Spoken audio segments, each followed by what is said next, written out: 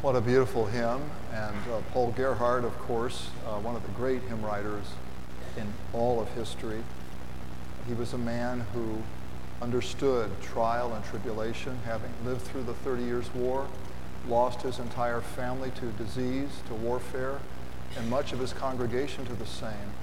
And yet, his words, as any Christian should, his words breathe out the hope, the confidence that we all have through Christ Jesus, our Savior. We bow our heads and pray.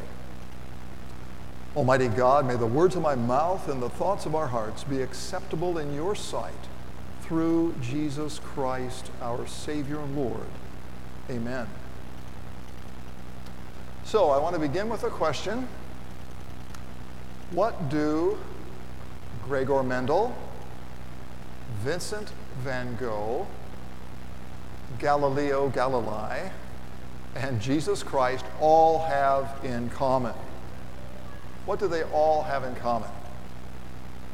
Well, among other things, none of them were appreciated, and all of them were misunderstood during their lifetimes.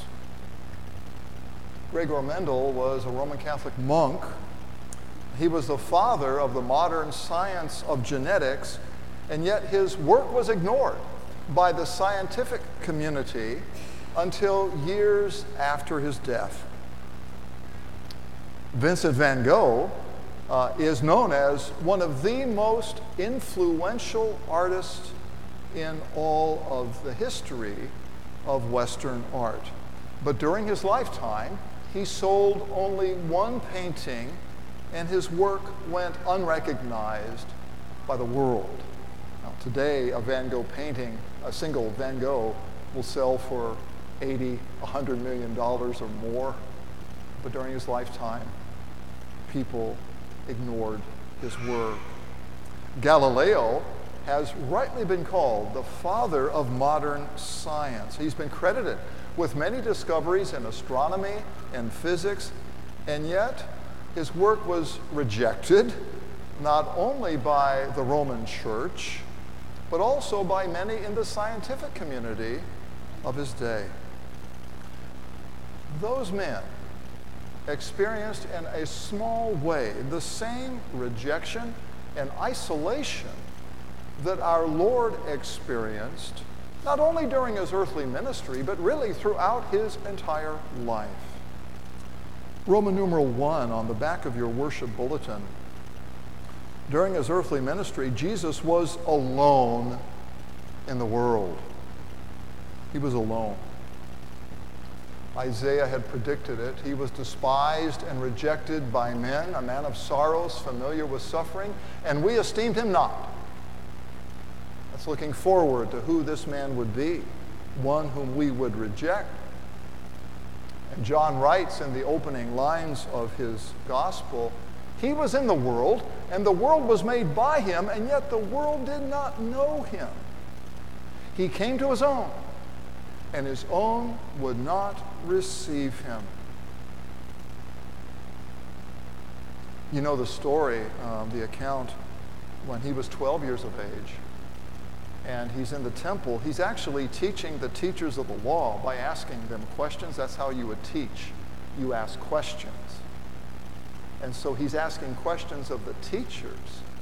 And his parents have no idea where he is. When they find him, his mother Mary says to him, "Son, why have you treated us this way? We've been looking everywhere for you." And he replied, "Why were you looking for me? Did you not know I had to be in my Father's house?" His parents did not understand him. This is what it means to be alone, to be misunderstood. In Mark 3, Jesus is teaching his disciples. This is really his surrogate family, his eternal family. He's teaching them. And his mother and his brothers show up in order to take him away forcibly because they believe he's out of his mind. He was accused by others of being demon-possessed. And in the Garden of Gethsemane, the night before his crucifixion, when he needed support, He asked 3 of his disciples to keep watch with him in prayer. But they would fall asleep. And he would come back and he would say, could you not watch with me even 1 hour? What aloneness our Lord must have felt. And then finally, on the cross, he cries out in the words of Psalm 22, looking ahead to his crucifixion. David wrote, my God, why have you forsaken me? At the end of his life, in the most extreme condition, even God, his Father, turns his back on his Son for our sake, that he might graciously turn his countenance, his mercy, his forgiveness toward you and me. Well, this is our Lord. And point A, his opponents resist him. In the synagogue in Capernaum, there's a man with a withered hand. And Jesus is being watched closely to see if he would heal on the Sabbath. And Jesus looked around in anger because of their hardness of heart. And he said, which is lawful, to do good on the Sabbath or to do evil? And he said to the man, stretch out your hand. And he restored it. And we read that the Pharisees went out to plot his death. You see, that hardness of heart that is evident in his opponents it's a resistance to whatever he says or does. Nothing he says, nothing he does will change their minds. That's hardness of heart. And the real tragedy is it's present in his disciples. Point B, his disciples are no better. Point A, his opponents resist him. They resist him. Point B, his disciples are no better. They see Jesus walking on the water in our gospel lesson for today, and they think it's a ghost. Not Jesus' ghost, okay? But they think it's a spirit. And Jesus says, take courage, it is I, do not be afraid. And he steps into the boat, the wind ceases, and we read that the disciples are astounded. They're amazed, and amazement is one of the kind of sub-themes of Mark's gospel. But this is not the amazement of faith. This is the amazement of unbelief. You see, what Jesus just did is something only God can do. And they're not believing that he could do that. They're astounded, you see. For they did not, verse 52, they did not understand about the loaves. They did not understand that once again they saw this man do something only God could do. It doesn't add up. It can't be. But their hearts were hardened, resistant. At least at this point in the ministry of our Lord, their hearts are resistant to whatever Jesus says or does that doesn't fit their paradigm of a Messiah. A king like David. Nothing more, nothing less. But something and someone much more than David is here. Point B1. These are echoes of the Exodus. He feeds the multitude in desolate places. He did that in the gospel reading last week. He fed the 5,000, 5 loaves, 2 fish, in a desolate place, meaning a place where there were no people. There was therefore no food. This is what God did in the desert for the Israelites in the book of Exodus. And Jesus is doing it. And then point 2, he makes a way through the sea. That's what God did for the Israelites. He parted the waters. He made a way for them. Well, Jesus doesn't need to part the waters. He can walk on them. This is something only God can do. Repeatedly in the Old Testament, God walks upon the waves. And here's Jesus doing it. Echoes of the Exodus. And he passes by the disciples. This is something God does. When Moses is on Mount Sinai, he says, "Show me your glory." And God responds correctly, "No one can see my face and live, but I'll place you in a cave in the side of the mountain, and I will cause my glory to pass by, and you'll see my backside."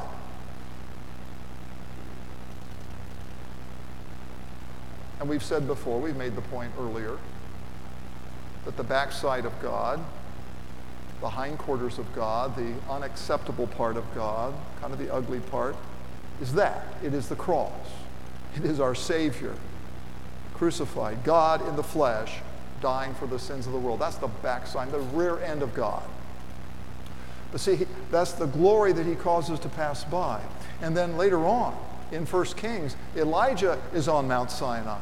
And he's discouraged, and he's depressed, and he's alone. Queen Jezebel is seeking his life. And he says, "All hope is lost, God."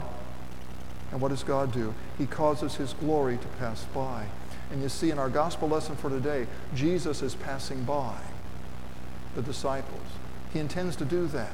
It's an echo of the Old Testament, how God would reveal himself to people then. He's doing it now in the person of Jesus Christ. And yet, point 3, hardness of heart persists. Unbelief persists in the disciples. Can you relate? You find some things hard to accept in the faith, hard to believe, hard to swallow? Well, join the club. We're people. We're weak. We need grace. And that grace is present in the very one we have a hard time accepting. Roman numeral 2, we experience aloneness ourselves. We experience aloneness, loneliness, isolation. It's due to sin. It always is. The sin of our first parents in the garden. Sin creates distance between people. Sin isolates people. We all know that. And this loneliness is on the rise. I cite a Cigna study. Cigna is, of course, a global health service company, and they surveyed some 20,000 adults, Americans, ages 18 and older. And this is one of the conclusions. Loneliness has the same impact on mortality, on death, as smoking 15 cigarettes a day, which makes it even more dangerous than obesity. It's not that obesity is good, it's that loneliness is that bad. 46% of Americans describe themselves as lonely all the time or sometimes. 46%. In the 1970s, it was 11%. Today, 54% of Americans say that no one knows them well. And young people suffer more from loneliness than retirees do. Social media can increase loneliness if it does not lead to face-to-face interaction. What we need to treat loneliness is face-to-face contact with people. Now, social media might facilitate that. It might not, depending on how you use it. So it's not a judgment about social media, even though I'm not on it. Okay. It's just a fact. Face-to-face contact is necessary. So loneliness is a problem for all of us. And as if that were not enough, point B, as followers of Christ, we are strangers and exiles in this world. We are strangers. That's the estimate of God's word. That's the opinion of the apostles. We are strangers and exiles in this world simply because we're Christians. There's isolation. I think many of us increasingly, either we experience it or we read about it.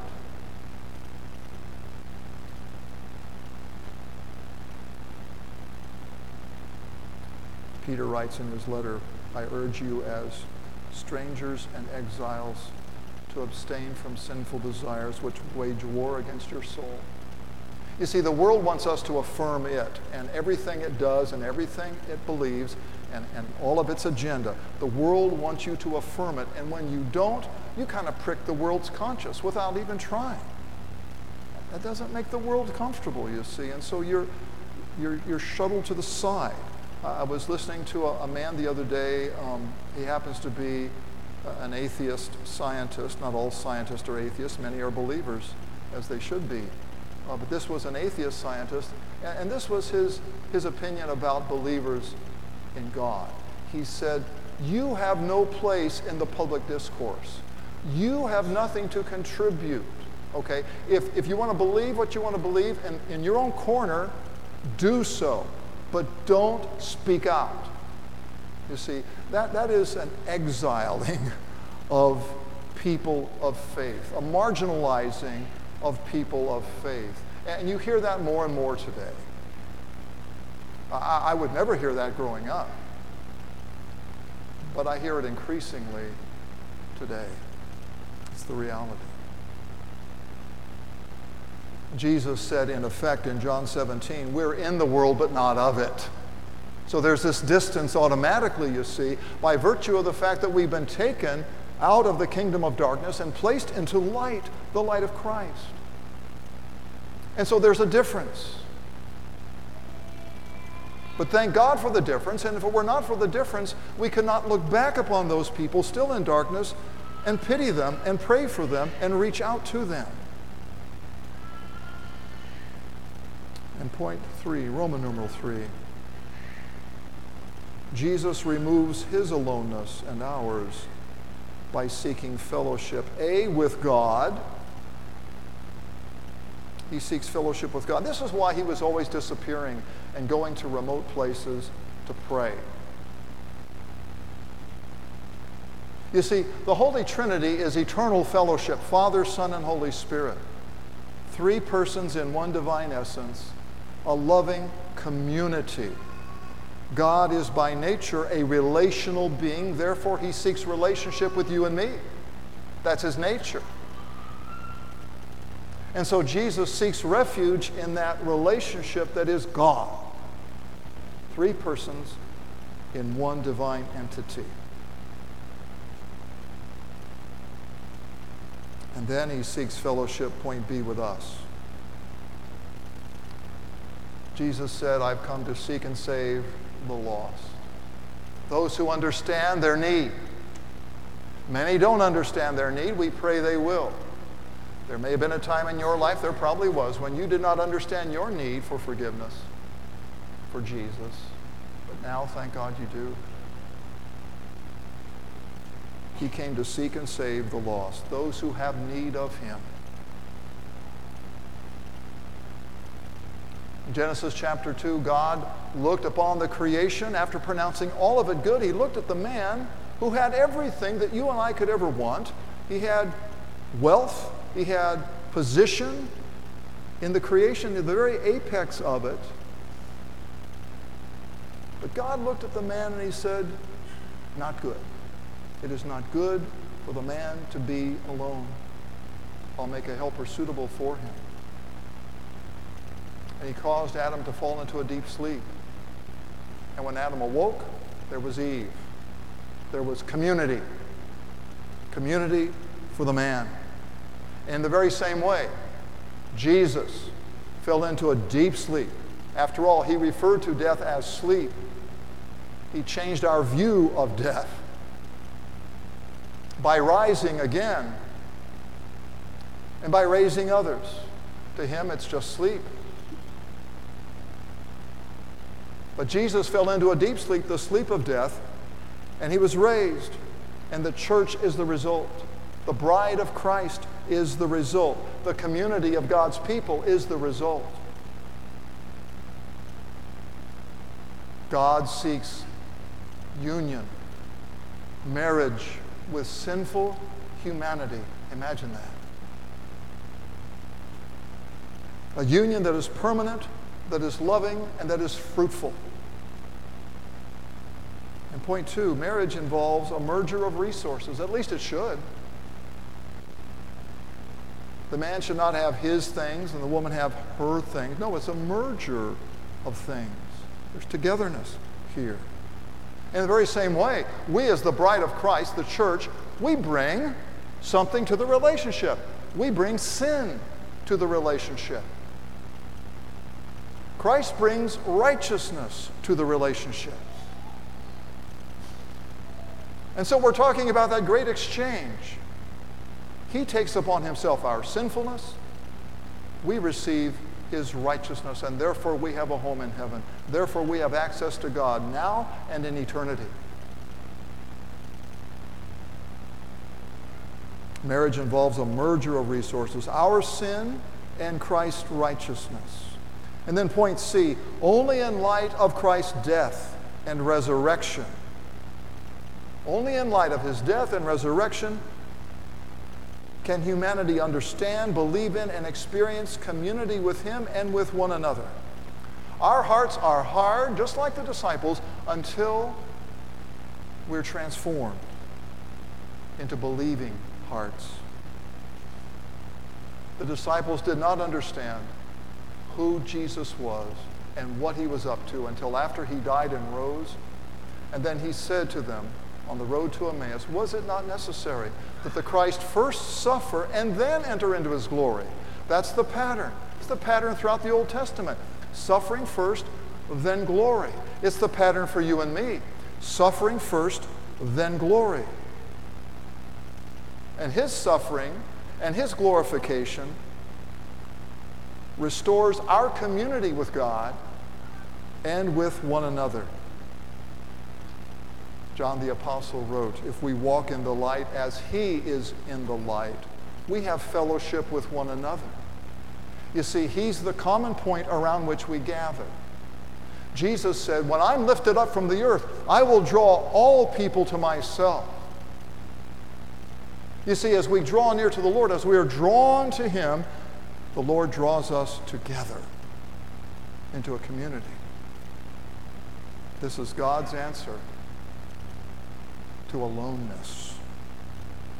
And I like the way the psalmist puts it in Psalm 68. God describes himself in this way, a father to the fatherless, the protector of the widow,